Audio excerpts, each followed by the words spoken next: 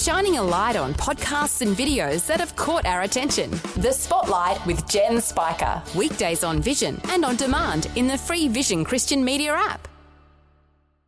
Life, culture and current events from a biblical perspective. 2020 on Vision. Tuesday does seem to roll around quickly, but it is our opportunity to check in with a bird's eye view in some sense with those breaking news stories as they're happening in Israel and the Middle East. Ron Ross has been scouring the headlines overnight. Back with us once again today. Ron, welcome back to 2020. Thank you, Neil.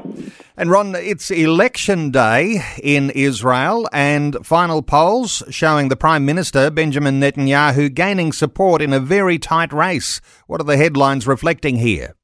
Yeah, there'll be 6,578,084 Israelis eligible to vote in 13,685 polling stations across the country. Final polls aired by Channel 12 and Channel 13 on Friday, ahead of today's national election, showed Netanyahu on the cusp of clinching a ruling majority as the race draws to a close, although it's very tight. Channel 12 survey showed Netanyahu's Likud gaining momentum, with the party having gained 3 seats in the past week. And while a majority of respondents, 51%, do not want Netanyahu to continue as Prime Minister, he's far more popular than any other single candidate.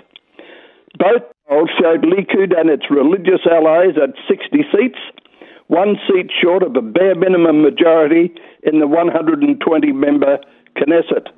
The 24th Knesset will be sworn in on April 6th, but time will tell whether that happens on schedule or not. And Ron, a little personal note here, because typically in Israel, as I understand it, it usually comes down to the formation of a coalition. As you say, those allied parties to the Likud party, they are likely to be forming coalition in order to form government if there is that closeness there at the end of the election? Well, it's essential, and one of the big issues is that the Arab party, Ra'am, are suggesting they will go into a coalition with Netanyahu if necessary, and that's not going down well with some of the Likud supporters. But a coalition is necessary. It's been interesting to watch in the lead up to today. All the parties are lined up against Netanyahu and publicly saying they will not enter a coalition with him. But as you know, politicians as well as I do, if it gets over the line and they have a chance to be in the government, someone will give in. And it's going to be watched. I love watching Israeli elections. It's very difficult to call, and we're all experts after the event. Okay. Hey, let's draw some attention here. One of the most significant historic discoveries last century was the Dead Sea Scrolls in Qumran. Well, last week there were more Dead Sea Scrolls discovered, and there are high hopes, Ron, that there'll be more to come. What are the stories here? Yeah, on a day that saw the Israel Antiquities Authority unveil the first Bible scroll fragments found in decades and numerous other dazzling artifacts from the Cave of Horror above the Dead Sea, including a huge 10,500-year-old complete woven basket, the oldest in the world. Perhaps the most extraordinary news is that there are another 20 promising caves holding untold potential treasures that have yet to be excavated. Since 2017, the Israel Antiquities Authority has spearheaded an ambitious survey of about 500 caves in the Judean desert in an unprecedented, wide-ranging and physically daring operation involving rappelling down rock faces and setting up work camps on sheer cliffs. The fragments of the scroll revealed last week included passages written in Greek from the book of the 12 minor prophets. One fragment from the book of Zechariah reads, "These are the things you are to do. Speak truth to one another, render true and perfect justice in your gates." What a message for this hour. It is a message for this hour, and always encouraging to hear of these sorts of discoveries. And for listeners, of course, discovering ancient fragments or entire scrolls that affirm the biblical narrative as we have it today are very, very powerful. Ron, let's move on. Let's talk COVID. Israel is cancelling travel quotas and setting new coronavirus rules for international travel. What's happening there? Yeah, the government has approved new regulations on arrivals and departures from Ben Gurion Airport. Entry quotas were abolished. There are no longer restrictions on the number of people allowed to enter the country. Flights will be determined on the basis of the airport's capacity to receive them, while holding COVID-19 tests for incoming passengers and maintaining social distancing. Passengers will no longer be asked to check their temperature while entering the terminal and before boarding. Israelis departing the country will not have to submit a request to a special committee to be approved, and it will be possible for airlines to send cargo flights to Israel and use the plane as a passenger flight on its return. Israelis who travel abroad are still required to have a COVID-19 test done before they return and take another test when they land in Israel. Great development. Good development, and I guess they're no doubt hoping that there'll be reciprocal travel arrangements and some level of tourism will soon return to Israel. And there are all sorts of biblical sites everywhere in Israel where you go, Ron, but now there are some new biblical sites ready for Christian visitors. What's the story here? Yeah, this amazes, it doesn't surprise me at all, but when my wife and I were living in Israel, we were amazed at the distances Jesus and his disciples walked. They did a lot of walking. Now, pilgrims who want to walk in Jesus' footsteps can do so on a new trail called the Emmaus Trail, which could be the road that Cleopas and another disciple walked from Jerusalem to Emmaus after the death of Jesus. According to the Gospel of Luke, as they walked, they discussed the events that led to the crucifixion. At some point, Jesus, who had been resurrected, appeared to them, but they didn't recognize him. When they arrived at Emmaus, which is today part of Ayalon Park, near Latrun, they invited Jesus to stay the night with them.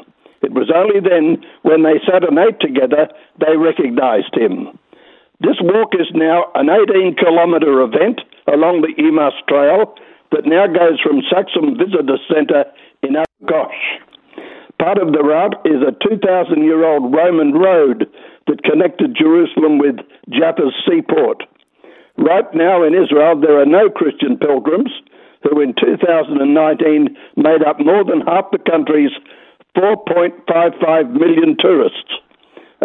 I think with these events being published and well known, Christians will be returning to Israel, and I'm sure your friends right there where you work will be among those quickly going back to Israel. Well, I know there is excitement around here for possibilities, and yes, of course, COVID restrictions are putting some level of doubt on some of those plans, but no doubt as soon as there is opportunity, there'll be another tour to Israel, because you'll know too personally, Ron, what significance it holds when you can actually walk the streets and see the sights and be in the places that you read about in the scriptures.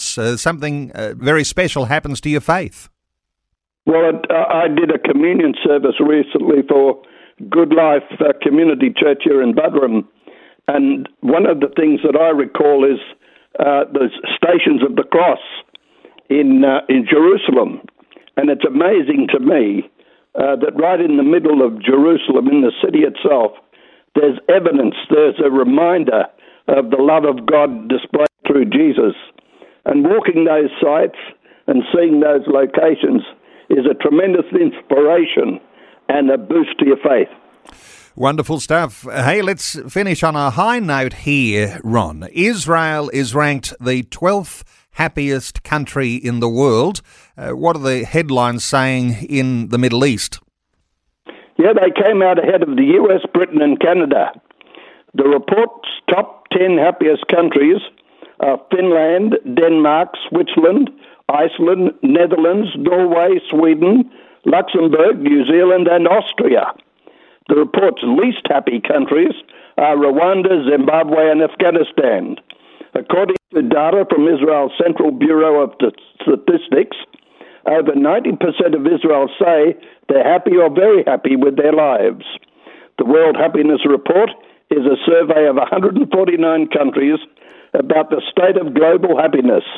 This year's report, the 9th edition, was released over the weekend in Rome in advance of World Happiness Day. The happiness scale measures factors including gross domestic product per person, life expectancy, freedom of choice, generosity, perceptions of corruption, and social support. Wonderful to see Israel listed in the happy group, because I know we were very happy when we lived there. Okay. From what I understand, Ron, Australia came in at number 11, so just next to Israel on that list. And I know there's a few people here in Australia that are worried that Australia actually slipped out of the top 10 for the first time. Good to have an update like this, Ron. Thank you so much for taking some time to share your thoughts and those headlines with us this morning on 2020. Thank you, Neil. Thanks for taking time to listen to this audio on demand from Vision Christian Media. To find out more about us, go to vision.org.au.